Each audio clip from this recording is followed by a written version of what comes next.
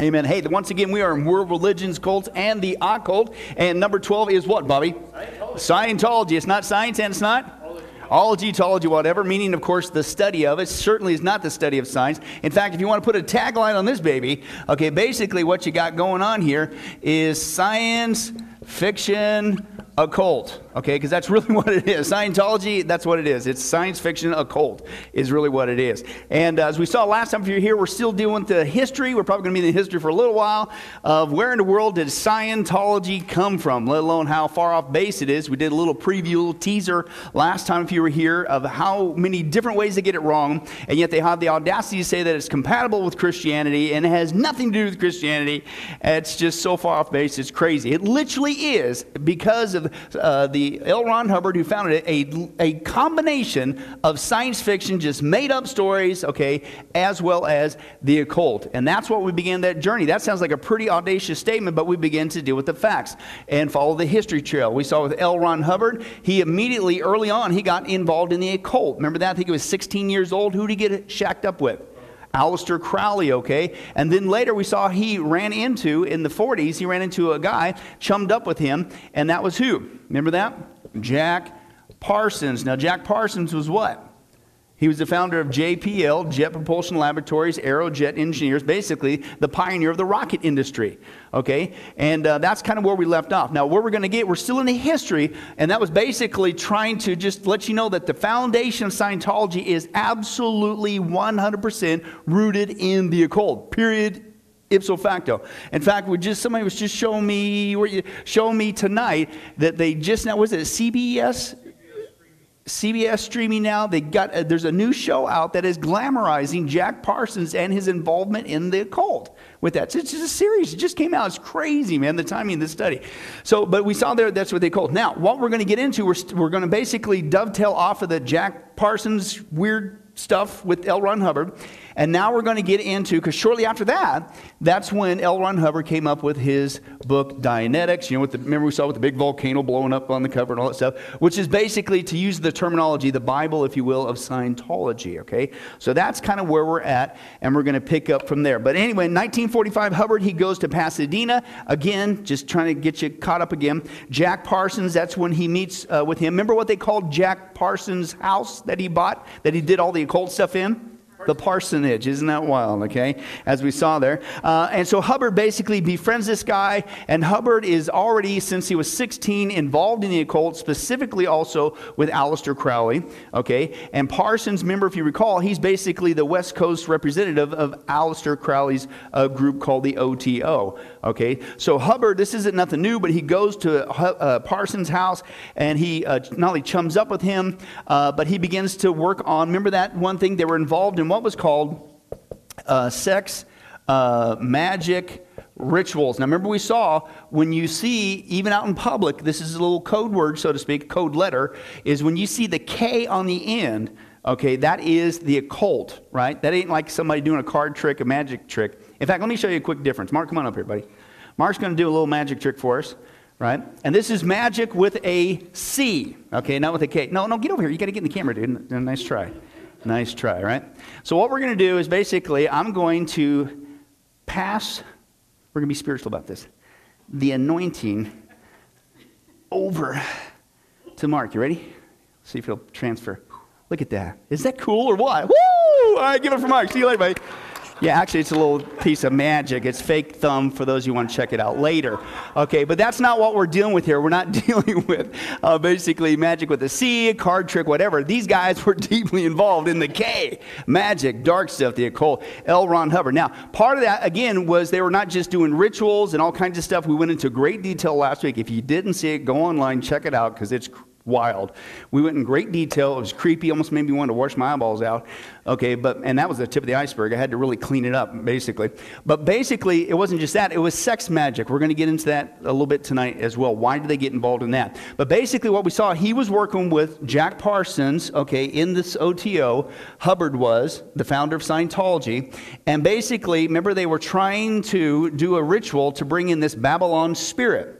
right? And the Babylon spirit, basically it's a demon. They felt it was a goddess, that this goddess through these rituals and the sex magic with a K, that they were going to bring this spirit, this Babylon spirit, into a woman's body, and then that woman's body was going to give birth to the actual Antichrist. This is what L. Ron Hubbard and the founder of the Jet Propulsion Laboratory was working, and it's the birth of Scientology. Crazy, crazy, crazy stuff. Now, where we left off was basically Hubbard was not only a habitual liar, not only was a con artist, not only was a cheat, all that kind of stuff, not only involved in heavy duty, the occult, okay, but he also ran off with Jack Parsons' girlfriend named Sarah. He also had another name for her. If you look online, he called her Betty, okay, but Sarah Northrup was her name, okay, and so L. Ron Hubbard basically ran off with her. Okay, and basically this was towards the end after this Babylon working thing, this magic thing they were working on, the occult thing, trying to bring in this spirit, the Antichrist into the world. Basically, then Parsons started to have some money troubles. His older buddies from the Rocket days kind of left him. Remember we left off with that? And basically he gave his last $20,000, okay, to Hubbard, who came up with this great idea. Hey, what we'll do to make money and keep things going here, me and your girlfriend are going to take this money. We're going to go to Florida. We're going to buy some boats, and then we're going to come back and sell them over here and make some cash. Well, he took the money, but he had no intention on returning. He basically, long story short, where we left off last time, is he basically took the money and ripped off Jack Parsons. Shortly after that, Jack Parsons literally was blown away, like he, if you will, almost prophesied that he'd be blown away after this Babylon ritual, okay, by one of the bombs he was, or the rockets he was working on blew up. Literally just blew him away. Okay, so basically that's where we kind of left off last time. Okay, so now that's about 1945 is where we're at there, about when this is kind of going and culminating. Then the very next year, because I'm going to work you way up, where I'm working towards is the birth of Dianetics. That's where we're at in this history thing, right? 1946, right? So 1946, finally Hubbard, now remember, he ripped off Jack Parsons, okay? Basically ran off with his girlfriend. He finally marries this girlfriend, this girl, Sarah. Now remember, he was still married to his first wife, Polly, okay? But he went ahead and he married Sarah. So now he's in a bigamous relationship. And listen, it was not until 1947 that his first wife learned that he had even remarried. So not good things, okay? And then, of course, the marriage after that in 1947, while he's now married to two ladies, was dissolved, okay? Now, during this period, Hubbard authored a document, and this we're going to get into the beginning stages of Dianetics, okay? But he authored a document which he simply called the Affirmations. Okay, the Affirmations. Now, a lot of this Scientology has tried to keep a lid on, but now it's come out through some lawsuits, people saying, and former Scientologists say, no, we want access. Because remember, they keep records of everything. But a lot of it, like we saw with, remember Ellen G. White, has the White estate, the vault, and keeps her embarrassing stuff hidden away, but people get access to it.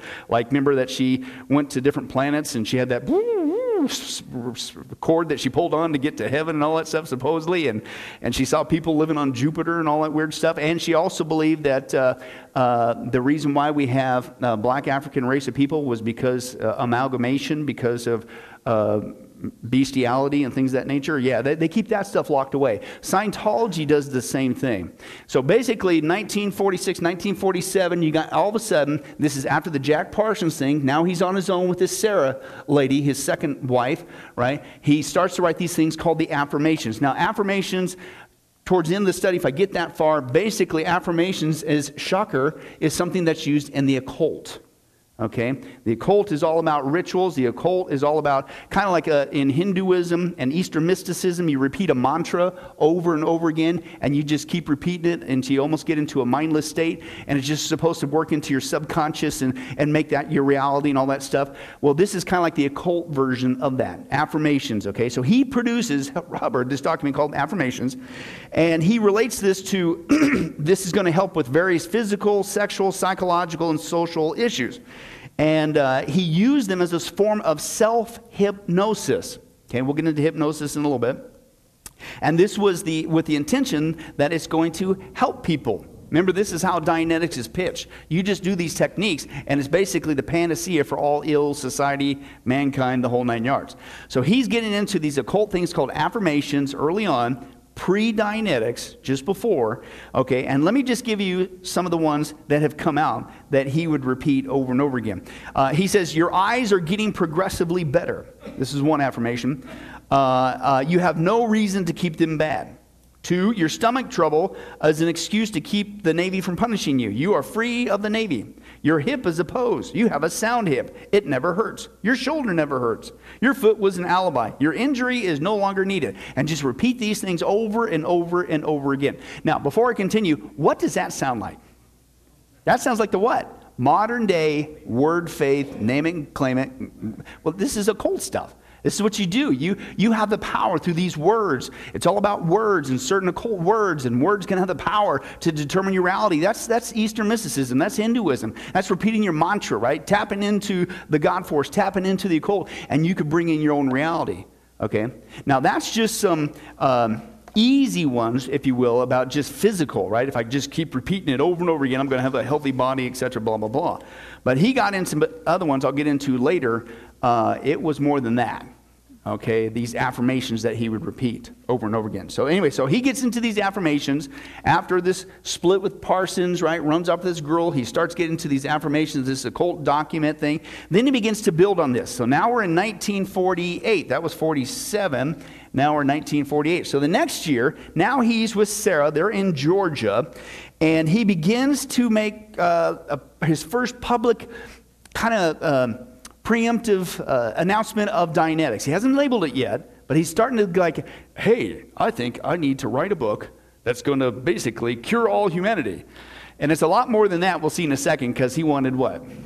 He's going to make some cash off this. We'll see that in just a second, okay? Now, his first thoughts on the subject, right, were compiled in a short book, and what he called it, first of all, was the original thesis. Dun, dun, dun, dun. Doesn't that sound intelligent, right? So this is what he first came out with. So he's got these affirmations, and we're going to solve humanity's problems and make a lot of cash. Okay, and then, that's not working. How about we just call it the original thesis, right? And again, this was basically the birth pains, if you will, to use that term, the beginnings of Dianetics. It's like pre-Dianetics. He's taken these ideas, he's starting to formulate them all together, right? And this original thesis contained basic conclusions about human aberrations and handling them with auditing. Right? That's the term that they use today. Now, then he goes in the same year, 1949, he goes into the next year, 49, then he starts getting a little bit more specific. He say now he's working on not just the original thesis, he's working on a book of psychology to find out the cause and the cure for nervous tension. And then he was waffling with titles. He was thinking, well, I'm going to call it The Dark Sword. Well, that would fit his background. He's going to call it Excalibur. Aha! Da, da, da, da. And we'll get into, if I get that far, why was he flirting with this Excalibur idea? Well, that was the work he did earlier. I'll back up the train a little bit, when he was on some drugs. Okay, we'll get into a sec. And then he called it, maybe I'll call it the science of the mind, right? Okay, so basically now he's advancing this. He wrote several, professional organizations to offer his research. Dun, dun, dun, dun. None were interested. Shocker. So here's this guy, this grandiose guy. Remember, it's all about money. He's going to make his mark in the world. Everybody's going to know who he is. And all of a sudden, he comes out of these cult. He's getting way deep with this Babylon ritual, rips this guy off his cash, and all of a sudden, he appears on the scene. I'm going to write a book to save the world. How many guys would say he had a big head? Okay, and we're still not at Dianetics, but this is kind of getting you to where he's getting into that mindset. Okay, now, in 1950, so now we're getting closer. 1950, okay, all of a sudden he comes out with this book, Dianetics. Now remember, before he got there, his whole background's the occult, okay? He comes out with the occult affirmations. Then he says, no, it's the original theses. No, it's a book of psychology. No, and so finally he starts to land on what he's going to call it. And it's the Dianetics, the modern science of mental health. And then he began to promote it. Well, I don't have time to get into this, but basically 2 years later, he's in financial trouble again, right? Because he doesn't really kick into getting to multi-million dollars until later. He's always struggling for cash, right? And hence one of his big desires to be rich. But anyway, so he goes into bankruptcy. Basically, he lost the rights to Dianetics. So the way he gets around it, then he decides he comes up with an organization, And this is the birth of Scientology. He wrote Dianetics. He lost the rights to it. He got into financial straits. Then he launched Scientology to basically get this back, right? Because remember, this is his cure for the world, and basically his way to make a bunch of money, right? So he gets it back, okay, and ever since then, that's basically the birth of it. Ever since then, he's been spreading it around the world. Now, the book Dianetics. Now, I showed you the picture last time. You guys remember the cover? Basically, it's Dianetics, right? And it's got this volcano, right? The modern, mind thing, whatever. But what is Dianetics? All right, let's just take a look at this. Dianetics is the generic term for the beliefs underlying Scientology. Right? Basically, in a nutshell, Chrome translation, Dianetics is basically their version of what we would call the Bible. This is their Bible. This is, their source that they would call it, okay? Dianetics is the claim that, listen, each person's painful past experiences. Now, what does that sound like? That does sound like psychology, right? Remember, it's a mash of the occult and psychology and Eastern mysticism and New Age and all that stuff.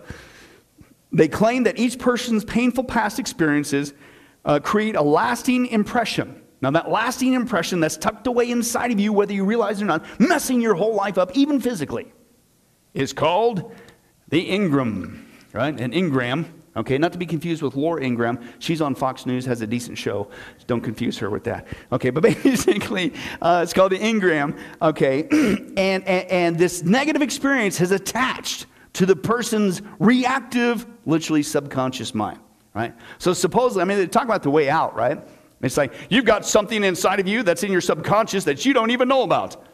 And you give us money and we'll get it out of there. Yeah, how can you prove that, right?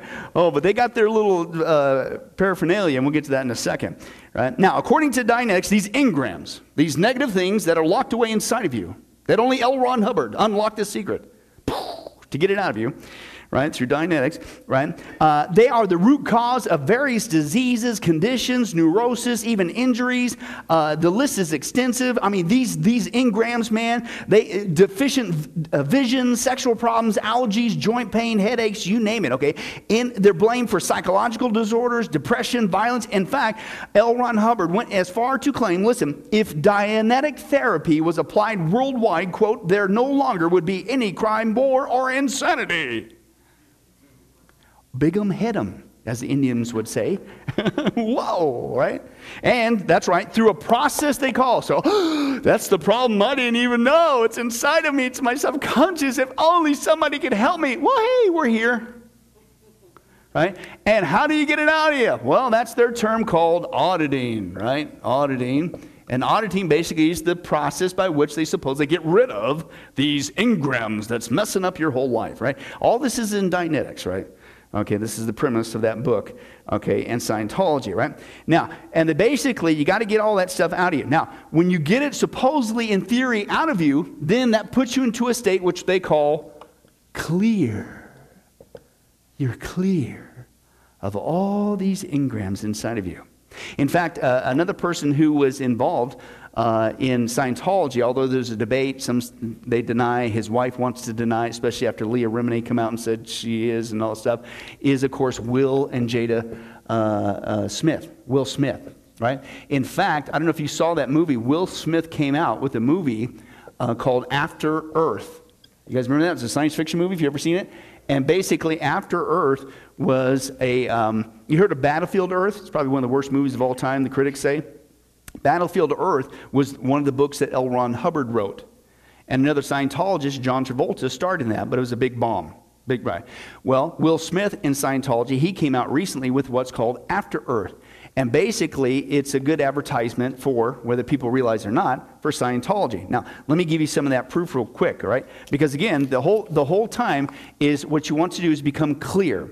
And when you become clear, then there's nothing inhibiting you. No emotions, no nothing. You're basically robot. Nothing, my past. I'm free from everything. I'm clear. Well, this is exactly how Will Smith portrayed himself in this movie. And this is from a former Scientologist. They went and they basically took notes and watched this movie. Here's what they said. I saw the movie After Earth. I took notes of the parallels of Scientology teachings, and it was laden with them. First of all, the phrase repeatedly, fear is a choice, was in the movie. Will Smith's character, Cypher Rage, tells his son Katai, fear is not real. It's a product of thoughts you create. Fear is a choice. I don't know about you, but man, when a truck's coming at me and I'm in the middle of the road, I appreciate fear. I'm very glad it's real. It helps me out. Right? It comes in handy once in a while. Not all fear is bad, but that's a Scientology phrase. L. Ron Hubbard are taught that emotions and fear are triggers that are a part of your reactive mind. And the goal of Scientology is to get rid of all that, to get rid of all fears, right? To achieve that state of clear. So that was in the movie. Be in the present moment was in the movie. Through Scientology training, one learns how to be in present time. They call it PT. And it's commonly referred to by insiders. And in order to operate as a higher being, to be clear, then you basically have to be in control over your environment. And the key is you got to be in PT. You got to be in present time. Now, the phrase there, what do you touch, see, feel, and smell, was in the movie there. And when you go in Scientology counseling, you're asked to recall what you see, hear, touch, and smell. That's part of putting yourself in the moment so that you can be locked into that, so you can learn how to be clear. Volcanoes, if you're familiar with that movie, at the very end, the climax of the movie was what? Big giant volcano going off that, quote, could have been ripped right off the cover of Dianetics. It's so similar. So, right? So there was an allusion to that. And, quote, robotic emotions. Will Smith's character is pretty much devoid in this movie, devoid of all emotions for the entire movie. In Scientology, one goes through great amounts of training, counseling to control one's emotions, what they call mis-emotions, right? So any other emotions other than is a mis-emotion, apparently, right?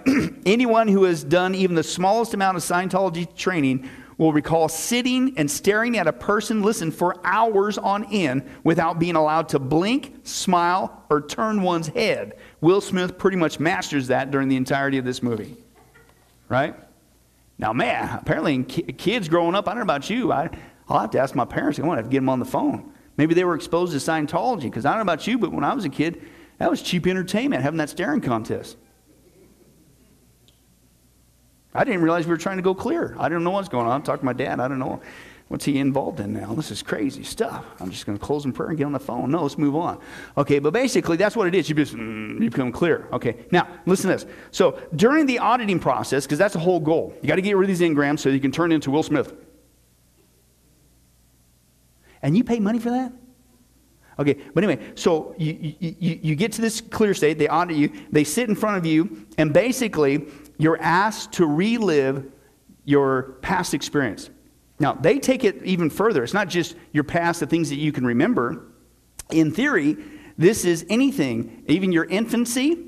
Yeah, because I remember, man, that first time, right after I was born, right, I looked over at my mom, and she was happy. Dad was freaking out. Nobody knows what went on in your baby, right? It's crazy, right? But they supposedly take you back in your infancy, even, quote, pre-birth. So now you're in there. Hey, swimming pool. I don't think so. And even, quote, your former life. Now, remember our studies in New Age, Hinduism, Buddhism, past life regression, and all that stuff, which is in modern psychology today. That's not from God, okay? But basically, these guys are involved. Why are they pushing you so far back? Which is a Freudian concept, by the way, right? You got the key to the present is in the past. That's modern psychology, right? Well, that's what they believe, because somewhere hidden in your past, maybe even when you were an infant, maybe when you were still in the womb, maybe in some past life, you had some negative spirit or negative experience, and it attached to you, and it's an engram, and you've got to get that out. Now, again, in order to go to that, you get into something called hypnosis, right? Now, hypnosis, as we saw before in our other studies, folks, you don't want to do that. Hypnosis is a form of getting into an altered state of consciousness. And when you get yourself into an altered state of consciousness, you're going to open up doors. You might see stuff. You might even hear stuff. I'm not discounting that. That doesn't mean it's coming from God. You're messing with a realm you shouldn't mess with. And this is what they promote, right? Let's take a look at that hypnosis clip again from Dave Hunt. Let's take a look. No one knows what hypnosis is. No one knows what goes on in the mind. It's an altered state of consciousness like yogis and witch doctors have been practicing. It loosens the normal connection between your spirit and your brain, and of course if the hypnotist can control you, make all kinds of suggestions, make you think things are happening that are not happening, make you think you have powers that you don't, experiences that you haven't, even implant memories. Other beings, if there are other minds out there, they could also do the same thing.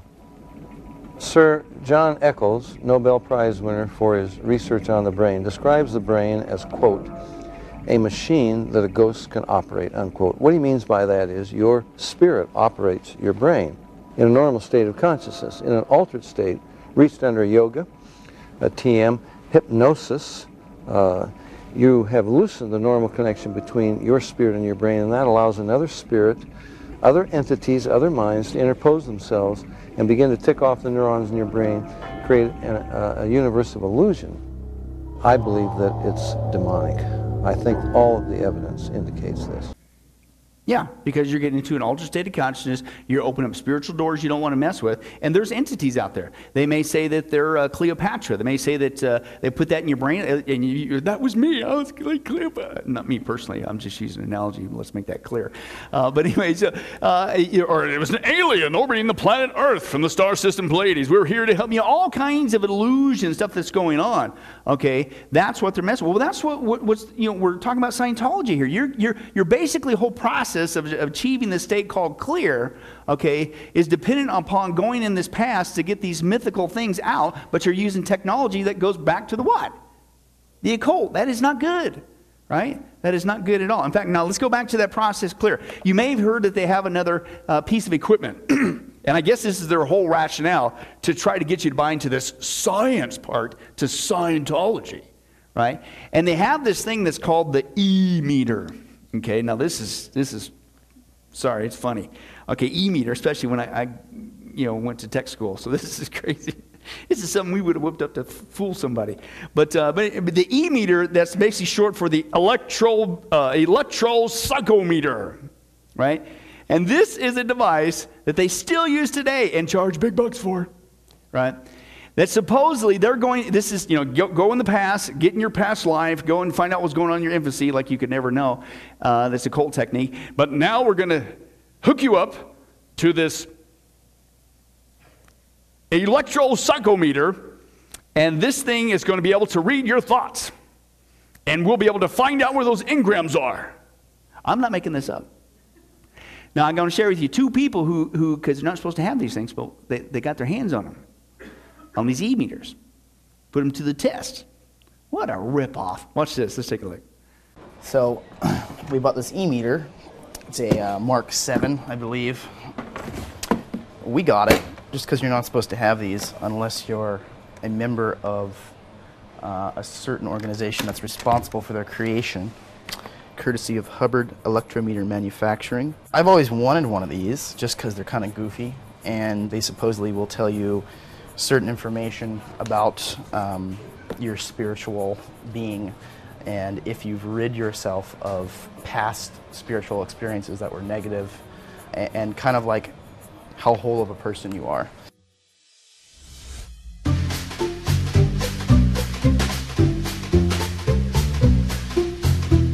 The Hubbard electrometer, more commonly known as the E-meter, is a quote-unquote religious artifact used to measure the state of electrical characteristics in the static fields surrounding the body.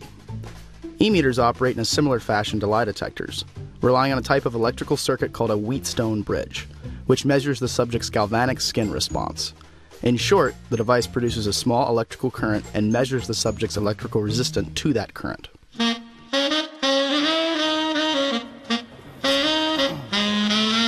Wilbert, please come over and get an E-meter reading. Pick them up again, take them off the table. Okay, if it rises, the dial moves to the left. That means that you're non-confrontational.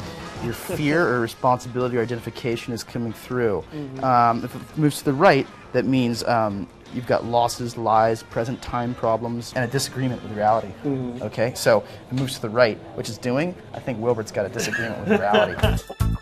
In this video, I want to talk about a device that Scientology uses in their counseling, known as the E-meter. I know Scientology people want to believe that, yeah, no, it'll pick up these things from my past, that are stored in my brain, and I'm going to pay this auditor thousands of dollars, and they're going to turn me into a superhuman, and my IQ is going to go up. The E-meter is a device that actually measures resistance going through the human body in this case. It's very similar to an ohm meter, and that if you hold these two tin cans here in your hand, and you take a look at the needle on the meter, the needle will move back and forth depending on how hard you're squeezing the cans or how much your hands are perspiring. And Hubbard tries to convince his followers that thoughts have mass and that this meter is somehow picking up the mass of the thought or the changes in the person's physiology based on the thought. Well, first of all, I want to say it's a very crude lie detector. Believe me, if you were going to stand before a judge that wanted you to take a lie detector test, the last thing in the world he's going to do is say, go get a Scientology e-meter. They're going to do a real lie detector test using a polygraph device that measures brainwave activity. This thing does not tell you what's going on inside of your brain. In fact, what I've got here is an ohm meter. This is a standard multimeter used in electronic troubleshooting, and I hooked it up to a couple of electrodes so I could demonstrate how the Scientology e-meter works. Now you'll notice if I squeeze these two electrodes here with my fingers, you can see the needle on the meter moving. And if my hands were wet, it would move even further to the right, or if I touch these together, you can see it moves to the right. All you're seeing is a resistance in my body, which is somewhere around, I think it's 10 to 12,000 ohms, something like that. And also, if I had a lot of salt on my hands along with water, it would be a little bit more conductive. Now, how's that going to tell you what's going on inside of my brain? Do you really believe that L. Ron Hubbard's device, he calls the e-meter, is going to probe the deep recesses of your mind and tell you what's going on? If it truly did measure thought, there would be no need for you to hold the two tin cans, would there? I mean, couldn't you simply tape it to a person's forehead or set the electrodes on top of their hands like this? No, it's not going to work, because thought can't be detected in that way, and certainly not with this device. So it's really a big scam. And Scientology charges thousands of dollars for this device. You can go get a meter like this for probably a brand new one might cost you, well, a cheap one, 20 bucks. So it's basically a glorified ohm meter is all it is. Guy's selling it. And if you still think it is, I tell you what, just come up later after study and I'll pass the anointing to you as well. Later for a small fee, of course. We'll donate to the youth. They always need cash. So, but let's just move on. So that's what it basically is. So basically, somehow you got to go through this auditing process. You got to get rid of these negative things. They use hypnosis. It's supposed to go in your back past life and all that baloney stuff, which is the cold technique. And the guy's a chicanery. It's just basically a glorified ohm meter, right? It doesn't read your thoughts. Ain't going to help you, whatever. But could you imagine that? And notice he said that it'll vary too when it's what? When your hands are wet or salty. Well, what do you do when you're going? Can you imagine how nervous people must get when you're nervous? What do? You sweat. Oh, see, you're negative. No, there's an engram here. No, it's over here. No, it's over there. No, you're sweating. And you got a glorified ohm meter. And you're ripping me off my cash. That's really what's going on there. Now, Hubbard began teaching these Dianetics principles in the 50s. This is, again, when he started taking this off. Almost immediately, obviously, everybody begins to say this is a bunch of bunk science. In fact, it was classified even back as far as then when he started to come out as a pseudoscience. What's pseudo mean? False science, a bunch of baloney, right? It's a glorified ohm meter. Give me a break, right? And they would put it in the same category as astrology, right? Astrology, of course, is a bunch of baloney as well. The stars in the sky do not dictate your future, okay? God does, right? That's the creation. The creator is the one who's in charge, right? But astrology is involved in the occult, so it's not surprising that Scientology gets lumped into that category as well. There is no scientific study supporting the effectiveness of anything. There's no scientific evidence that any of this stuff even works. Dianetics, listen though, quote, most proven capability is in, quote, generating revenue. Auditing sessions, to the can thing, right, and going into hypnosis are expensive, and the wealthy are profoundly overrepresented in Scientology. Again, we're going to see people targeted in Hollywood, and then once they get their feet into Hollywood actors, they go after other actors because people follow actors and stuff of that nature, and they also got big bucks to give Scientology, right? But basically, biblically, the claims of Dianetics are completely false. Shocker. There are no prior lives from which to remember pain and trauma, right? What we see before in our studies? Repeatedly. Hebrews 9:27, what's the Bible say? It is appointed man wants to die and then face judgment. There is no second chance. There is no reincarnation. You're not coming back. You're not having more than one life. A person's primary moral problem is not memory of pain. It's not an engram. It's called sin. Right? And something that we are all born with. Romans chapter 3, Romans chapter 5. Dianetics claims that a person can, through the force of their own will, turn themselves into a better, more moral person. What's the scripture say? Ain't no reformation, ain't no new creation until what? you're in Christ. You get saved as a Christian, 1 Corinthians 6. And it's a mishmash of pseudoscience, fake science, like you saw with this glorified ohm meter, right? Eastern spirituality, New Age concepts, and Dianetics is not only factually false, but it is, quote, incompatible with the worldview of the Bible, right? Now, as amazing as that is, you'll listen to these comments by Will Smith. Listen to Will Smith, right? Back to that. He said, quote, I was introduced to Scientology through Tom. Guess Tom who? Not Tom and Jerry. Tom Cruise, you're right. Right, Tom Cruise. And he says, I am a student of world religion. Now here's what's sad. Listen to his background. This is his own words, Will Smith. Will Smith said, I was raised a Baptist in a Baptist household. What went wrong? But here's one thing that went wrong. They sent him to a Catholic school. How many people do that? Right? But he says, listen to this. So that's his background. He says, I'm a student of world religion. I was introduced to Scientology by Tom. I was raised in a Baptist household. I went to a Catholic school, quote, but the ideas of the Bible are 98% the same ideas as Scientology. Yeah, turn to somebody and go, ugh. Are you serious? It's not even close. It's all based on the occult. It has nothing to do with the scripture at all. But that's what they pitch themselves. Now, let me back up. So that's basically Dianetics in a nutshell. And again, we're going to break down their belief systems in greater detail. I'm just giving you some highlights in history. But I wanted to back up a little bit, right? We started back in the 45, 46 with his affirmations, the occult stuff, right? Okay. Then he went to the original thesis, right? Then he's got this book of psychology, right? Okay, and then now finally he comes out about 1950s, this time frame, he comes out with Dianetics, okay? But he had, even before the affirmations, he had an experience that really, even Scientologists say, was the really true beginnings of Dianetics. And this was, I think, in 1938, okay? And this is his experience, and he wrote a science fiction story, and it was called Excalibur. Now, remember one of the early names he wanted to call Dianetics? Was the Dark Sword, or Excalibur. Here's why he was flirting with the Excalibur. This is back in 1930. So this was going on in his brain before he even met up with Jack Parsons. But all this is just the segue. How in the world did this guy come up with Dianetics? Right? So anyway, so in mid-1938, he publishes this manuscript called Excalibur. And again, Scientology says this is basically one of the key works that he did that was basically held the principles of what would become Dianetics and the principles of human existence. Okay. Now, according to Arthur J. Cox, Hubbard told him later, 10 years later, at a Science Folks book convention, that Excalibur's inspiration, listen, which basically was the inspiration ultimately with these other experiences for Dianetics, and Scientology admits it. He says, listen, Excalibur's inspiration came during an operation in which he, quote, died for 8 minutes. Supposed to be a near-death experience. Well, that's very much glamorized, because that's not what really went on. Okay, he had an experience all right, and he was impacted by it. But it wasn't a near-death experience. Quote, it was a dental extraction performed under nitrous oxide, a chemical known for its hallucinogenic effects. So he went to the dentist, he got crammed through this stuff, and I'm going to give you an example. What happens when somebody gets nitrous oxide?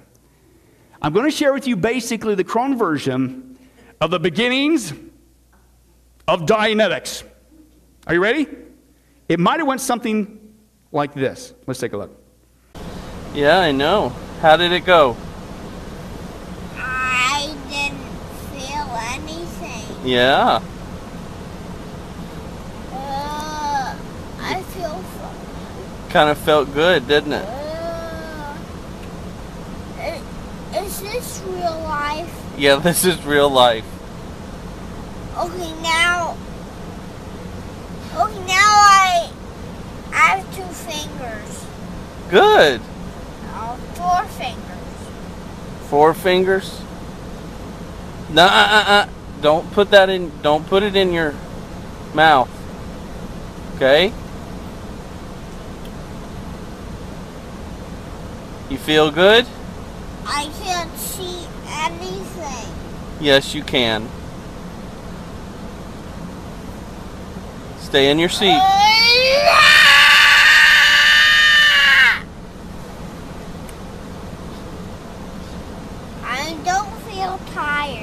You don't? No? Do I have stitches? Uh-huh. Do I have stitches Yes. on my teeth? Yeah. Don't touch it. Don't. Why can't I touch it? Because it'll mess up the stitches. You have 4 eyes. Yeah. I feel funny. Why is this happening to me? It's okay, bud. It's just from the medicine. Okay? Is this going to be forever? No. No, it won't be forever. Unless, of course, you take that experience and you come out with Excalibur. This is the beginning of what he felt. And to his, I mean, he embellished it and said, a near-death experience. And they came back with this knowledge that was Excalibur, which was basically the beginnings of Dianetics of the world. You went to the dentist, dude. You got cram-packed full of this stuff. And he, guess what? He probably did have vision. Oh, you got 4 eyes. Excalibur. Right? I was almost going to say during that video with the kid, hey, look, he's in a state of clear. You know, whatever. But I refrained, but I guess I just did it. But anyway, let's just move on. So basically, Hubbard, quote, because of this, what he said was a near-death experience, he went to the dentist and he got nitrous oxide. He realized that, quote, while he was dead, he'd received tremendous inspiration and a great message which he must impart to others. And he sat at his typewriter for 6 days and nights and nothing came out. But then Excalibur emerged. Whoa. Dude, you got high on nitrous oxide. It's just crazy, right? Now, listen to it. It gets even better. He gets talking about a big head. And because he was convinced after this dental extraction. This is it. Right? The president of the American Fiction Guild wrote of an excited Hubbard who called him and said, quote, Hubbard saying this to the guy, I want to see you right away. I have written, caps, the book. Right? And Hubbard believed that Excalibur would, quote, revolutionize everything. And that it was somewhat more important, listen, and would have a greater impact upon people than the Bible. Yeah. All I got to say before I go any further, be careful when you go to the dentist. Right? Anybody go to the dentist lately here? You don't want to raise your hand. Dude, are you serious? You okay? You ain't writing nothing at home, are you? Just put the pen down. Just wait. It'll go away. Let's move on. Now, Hubbard was so sure that he had something way out and beyond, quote, unquote, anything. He listened. He then, because this guy rejected it, right? Or he told the guy it's more important than the Bible. Then he goes, he didn't stop there. He sends telegrams out to several book publishers telling them that he had written, again, the book. And listen, he cut him a deal. He said that they were to meet him at Penn Station. And he would discuss it with them and, of course, go with whomever gave him the best offer. So this is supposed to be the book for humanity, better than the Bible. And who's going to be the highest bidder? Right? However, nobody, quote, bought the manuscript. Shocker. So then Forrest Ackerman, he's later Hubbard's literary agent, he recalled how Hubbard told him, quote, listen to this. Right? Now he's got to get people's attention. Quote, whoever read it, Excalibur, either went insane or committed suicide. And he said that the last time he had shown it to a publisher in New York, he walked into the office to find out what the reaction was. The publisher called for the reader. The reader came in with the manuscript, threw it on the table, and threw him out the skyscraper window. Ooh. I'm sitting there going, man, if that's what your books do to people, you might want to get a different job. Change some tires, pick some peaches, do something on it. Even if your stuff makes people want to kill themselves. Wow, is it crazy, right? Oh, but he still wants that. So obviously people are rejecting him, but he's like, this is the book, right? People are going insane. They're killing themselves. It's just so powerful, right?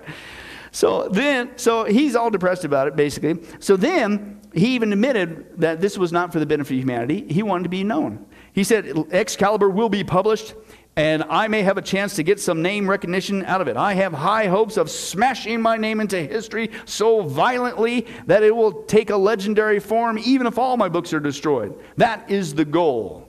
So this tells you what it's all about.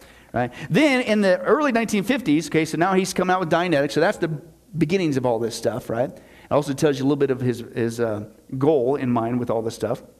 wasn't to benefit humanity, to make some cash and get known in the world, right? So now Scientology goes back because the word's out on the street. Hey, we've got like the early form of Dianetics, this Excalibur. Now listen, they offered signed gold-bound locked copies early on in the 50s that you could purchase for today's equivalent, $15,257, right? But see, it warned. It had a warning on it. It warned, quote, 4 of the first 15 people who read it went insane. Yeah, sign me up. I want that book. I'll pay 15 grand to go insane. And it would, quote, only be released only on sworn statement, not to permit other readers to read it. And it contains data not to be released during Hubbard's stay on the earth.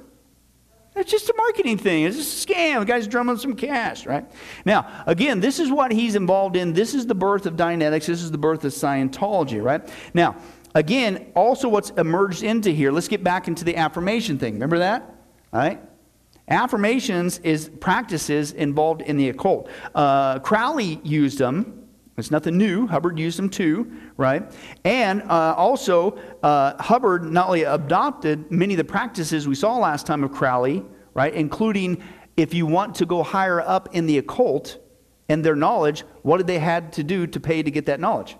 You had to pay. You had to give money to Crowley to get more of his secrets. And that's something that's built into Scientology even today. If you want to get more clear and have more knowledge, you get rid of even more engrams. So you can stand around and go, right? Then you got to give him money to make it to this next level and this next level and things of that nature, right? But also, he used affirmations and he used all kinds of drugs. Now listen to this. According to Hubbard's son, his father, he wasn't just on drugs when he was doing nitrous oxide and came up with Excalibur, which was the early form of Dianetics. Hubbard, his father, he said, regularly used illegal drugs, including amphetamines, barbiturates, hallucinogens, including cocaine, peyote, and mescaline. Right? This guy was, and again, I don't doubt that he saw stuff. I don't doubt that he heard voices. I don't doubt that he had visions. I don't doubt that he had visions of grandeur. Ain't coming from God. This is the root of Scientology. And listen, one of his affirmations, remember I told you the other ones were kind of simplistic. They sound like word of faith. Your foot is just fine. Ha ha, foot, you're well. Woo, right? That's not the, listen, that's the tip of the iceberg of these affirmations that he used. Listen to another one. And this was, again, his affirmations. This is occult stuff. Repeat this over and over again to make this your reality. Quote, this is from Hubbard. All men shall be my slaves.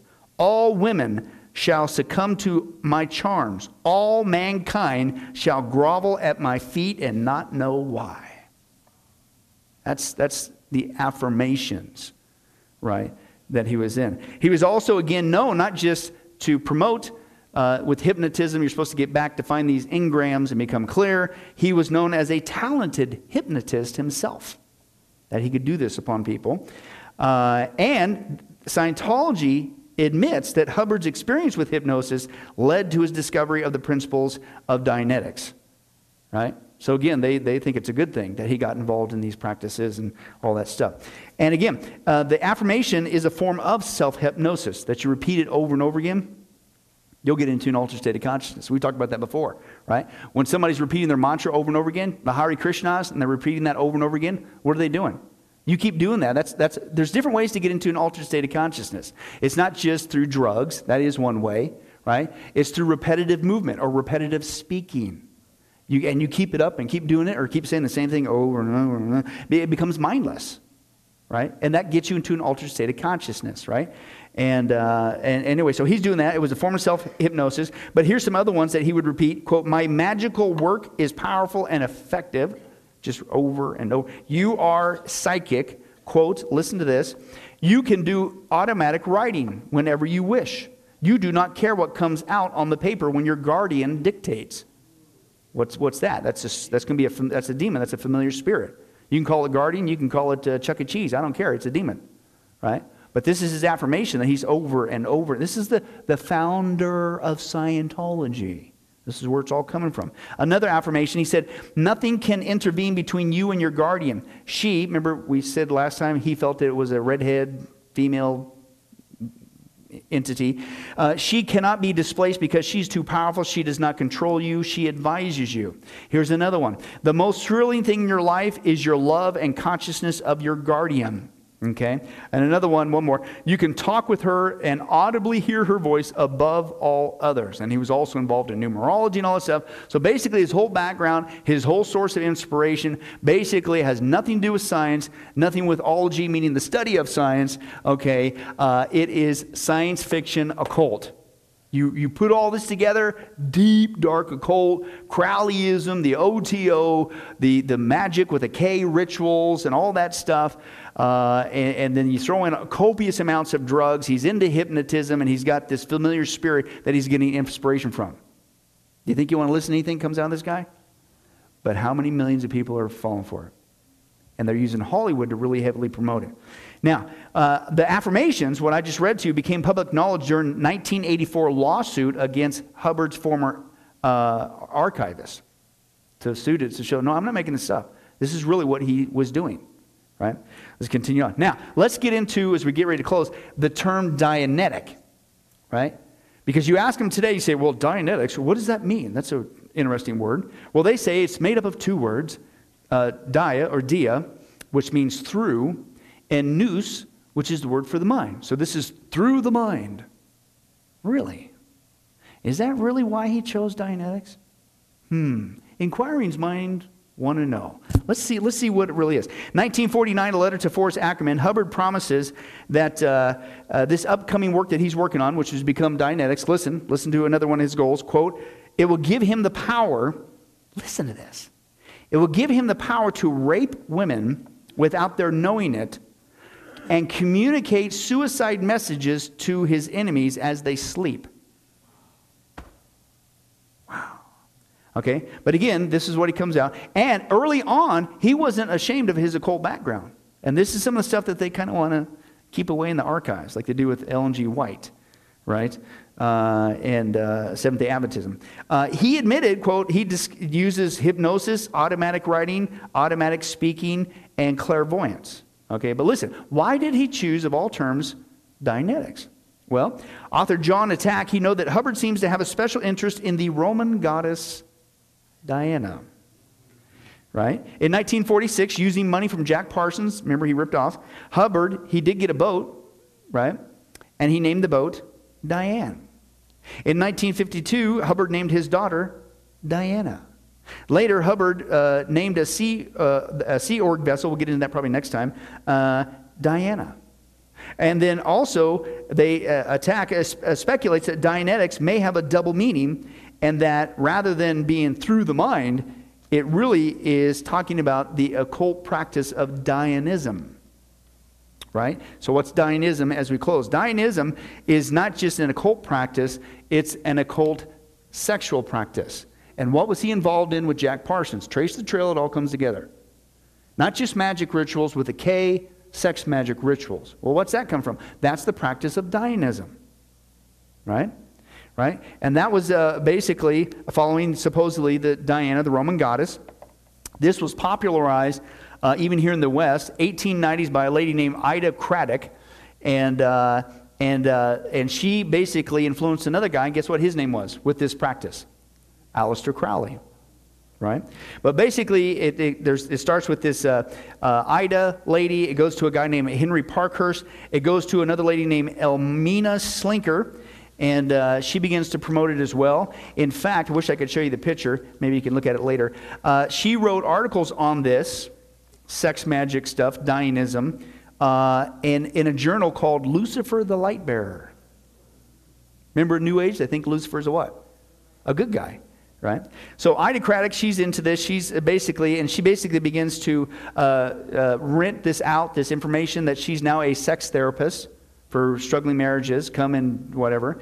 And she never married because she believed that she was married to a, quote, angel. An angel named Soph, S-O-P-H, if you want to check it out.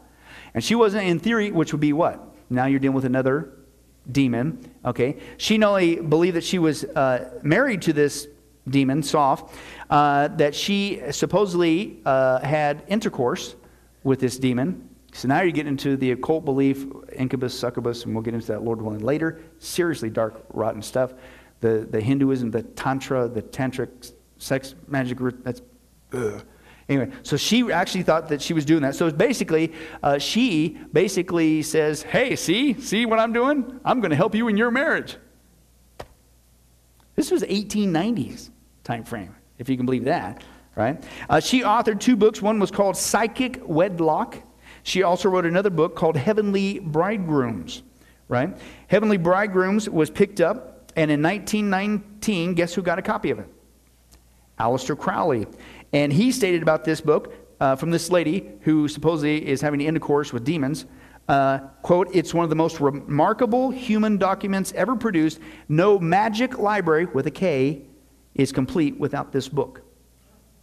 All right? And so basically, so he gets involved with this as well. It's basically Dianism is not just the occult, it's the occult, and you're having supposedly intercourse, sex, magic with a K with demon spirits. Okay? Now, from there it goes to this guy named Louis T. Colling, this Heavenly Bridegroom, this book that came from Ida.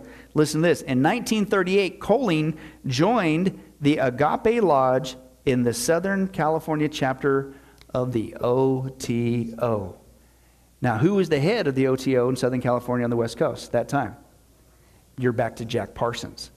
And now you're back to L. Ron Hubbard, and what were they doing, as we saw last time, with their rituals? Not just occult rituals, sex, magic rituals, trying to bring in this Babylon spirit who's going to give birth to the Antichrist. Right? And all this is based on the occult practice called Dianism of the Roman goddess Diana, and you wonder why he named it Dianetics. Maybe it's a quinky dink, maybe not. But I think that's the real story behind it. But you start saying stuff like that, when people come up and grab your Coke cans on electrodes, it'll freak them out and they'll run. So maybe it means through the mind. I don't know. That might be easier to cut a check. Okay? But basically, that's what they believe, and what we're going to see, Lord willing, next time. Now he's running off with Dianetics. Now he's basically hitting the ground running. Now he created Scientology to get out of the trouble he was in because he lost the rights to Dianetics. He creates Scientology and literally begins to sail around the world, right? And he's trying to get Scientology off. He's launching it all over the West, over the world. But guess what? People thought it was such quackery, such craziness. They literally... he had to leave country after country after country. He's bouncing around from country in these ships, these fleet of ships he's got now, because he's making buku bucks off of this stuff, right? And we'll get into that, Lord willing, next time. But basically, people started coming out and exposing how bankrupt it really was. And so what he did back even those days is he basically created the Scientology version of a hit squad to go after anybody who would dare try to say that this was not real, and they would go and intimidate them, they would threaten them, they would sue them, and guess what? It still goes on today. So we'll see the beginning of that practice that they still today, the birth of the Scientology hit squad commanded by L. Ron Hubbard on his fleet of ships. Doesn't this sound like a science fiction story? Crazy, but this is what's going on. Let's pray. Well, hi, this is Billy Crone of Get a Life Ministries, and I hope you enjoyed today's study. But in closing, let me ask you one final question. Are you sure that if you were to die today that you go to heaven and not hell? Now, before you answer that, let me share with you a couple things that the Bible says. The Bible says that God is holy and that we are not. And the wages of our sin or unholiness is death. We don't deserve to go to heaven when we die. We deserve to go down. We deserve to go to hell. Now, to make matters worse, we don't even want to admit this problem that we have, that we're separated from God not only now, but we're going to be separated from Him for all eternity in a place called hell. We don't even want to admit that. So, once again, out of love, God gives us what's called the Ten Commandments. The Ten Commandments were God's x-ray, if you will, divine x-ray to get us to admit the problem that we have inside that's separating us from Him. Let's take a look at a few of those, of God's divine x-ray. For instance, if you think that you're worthy on your own, you don't need a Savior, you're going to get to heaven all by yourself, then let's take a look at God's test there. The Ten Commandments. The ninth one says, you shall not bear false witness. That means lying. How many of you have ever told a lie before? Raise your hand. Okay. If you didn't raise your hand, you just told one. But folks, we've all done that. That makes us a liar. The Ten Commandments, God's x-ray, showing us that we have sin that's separating us from Him. We're not holy and perfect like Him. The fifth commandment says this, you shall not steal. Don't ever once take anything without permission. How many of you have ever done that? Well, if we're not going to tell another lie, we should all admit that as well. Well, that makes us a thief now. The Bible says that God is so holy, even His name is holy. And that's why the Ten Commandments says you shall not use the Lord's name in vain. And if we're honest again, folks, hey, a lot of us, how many of us have used the blessed name of Jesus Christ, the only name the Bible says under heaven that men might be saved? We've now turned it into a common cuss word, if you can believe that. The Bible says that's the sin of blasphemy. The Bible also says, hey, you want to show God you're so perfect, you have no sin, then don't ever once commit adultery. And you might say, well, I've never done that. Really? Jesus lays the standard before us. God looks at the heart. Man looks on the outside. Jesus said, if you ever looked with lust in your eye at another person, you've committed adultery in your heart. That's His holy standard. One more, the Bible says, okay, you think you're so good? Then don't ever once commit murder. You shall not murder. And you might say, well, hey, at least I haven't done that one. Really? The Bible again says that the sin of hatred, wishing someone was dead, is akin to the sin of murder. It's just, if you will, you pull the trigger in your heart. So how are you doing? That's just 5 out of 10 of God's divine x-ray, by the way, showing us the problem. How are you doing? Not if, but when your time comes, we're all going to stand before God. You will be forced to admit what He already knows. Hey, God, let me in. Let me in. I'm a liar. I'm a thief. I'm a blasphemer, an adulterer, and a murderer. And the Bible is clear. Such people as these will not inherit the kingdom of heaven. You're not headed to heaven. In that state, you're headed to hell. But here's the good news. God said if we would just admit this, number one, then He could fix it. And it gets fixed only one way, and that's through Jesus Christ. Jesus said in the book of John, chapter 14, verse 6, He says, I am the way, the life, and the truth, and nobody comes to the Father but by me. Why? Because only Jesus lived the perfect life in our place. And Jesus died on the cross. He took the death penalty in our place so that we could be set free. And since we weren't there, and since it's a gift and we can't earn it, we have to receive that wonderful gift by faith. And the Bible says God will pardon us for our crimes, our sins against Him. And you could actually see this analogy working in the natural, in the normal world. We see this actually in the courtroom. For instance, if a person is guilty and everybody knows they're guilty, they've committed a horrible crime, and the sentence has passed, the judge has knocked down the gavel and says, hey, you are going to jail, you are going to the death penalty for that crime. And we know that people, that happens all the time, and they go to jail. But believe it or not, did you know there's a way for that person, even though they're guilty, to actually be set free from that crime? It's called a pardon. And the one in authority, the governor, has the part out of mercy, out of goodness. Certainly nothing that person did in jail. They can't undo the crime. It's too late.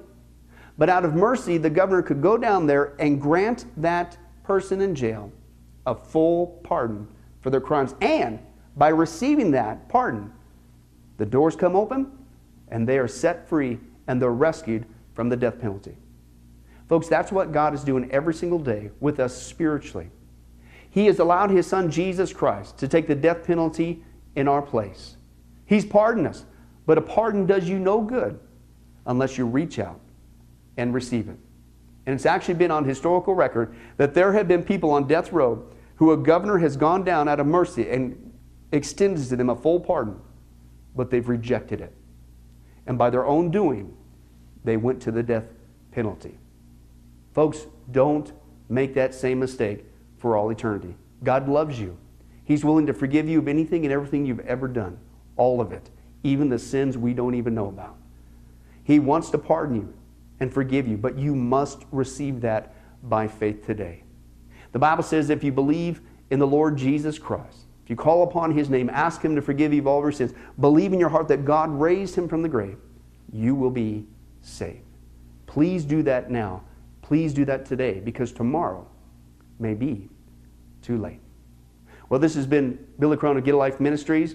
Again, thank you for joining us. If there's anything that you need, if you have any questions, please don't hesitate to contact us. Our information and number and things will pop up here on the screen here shortly.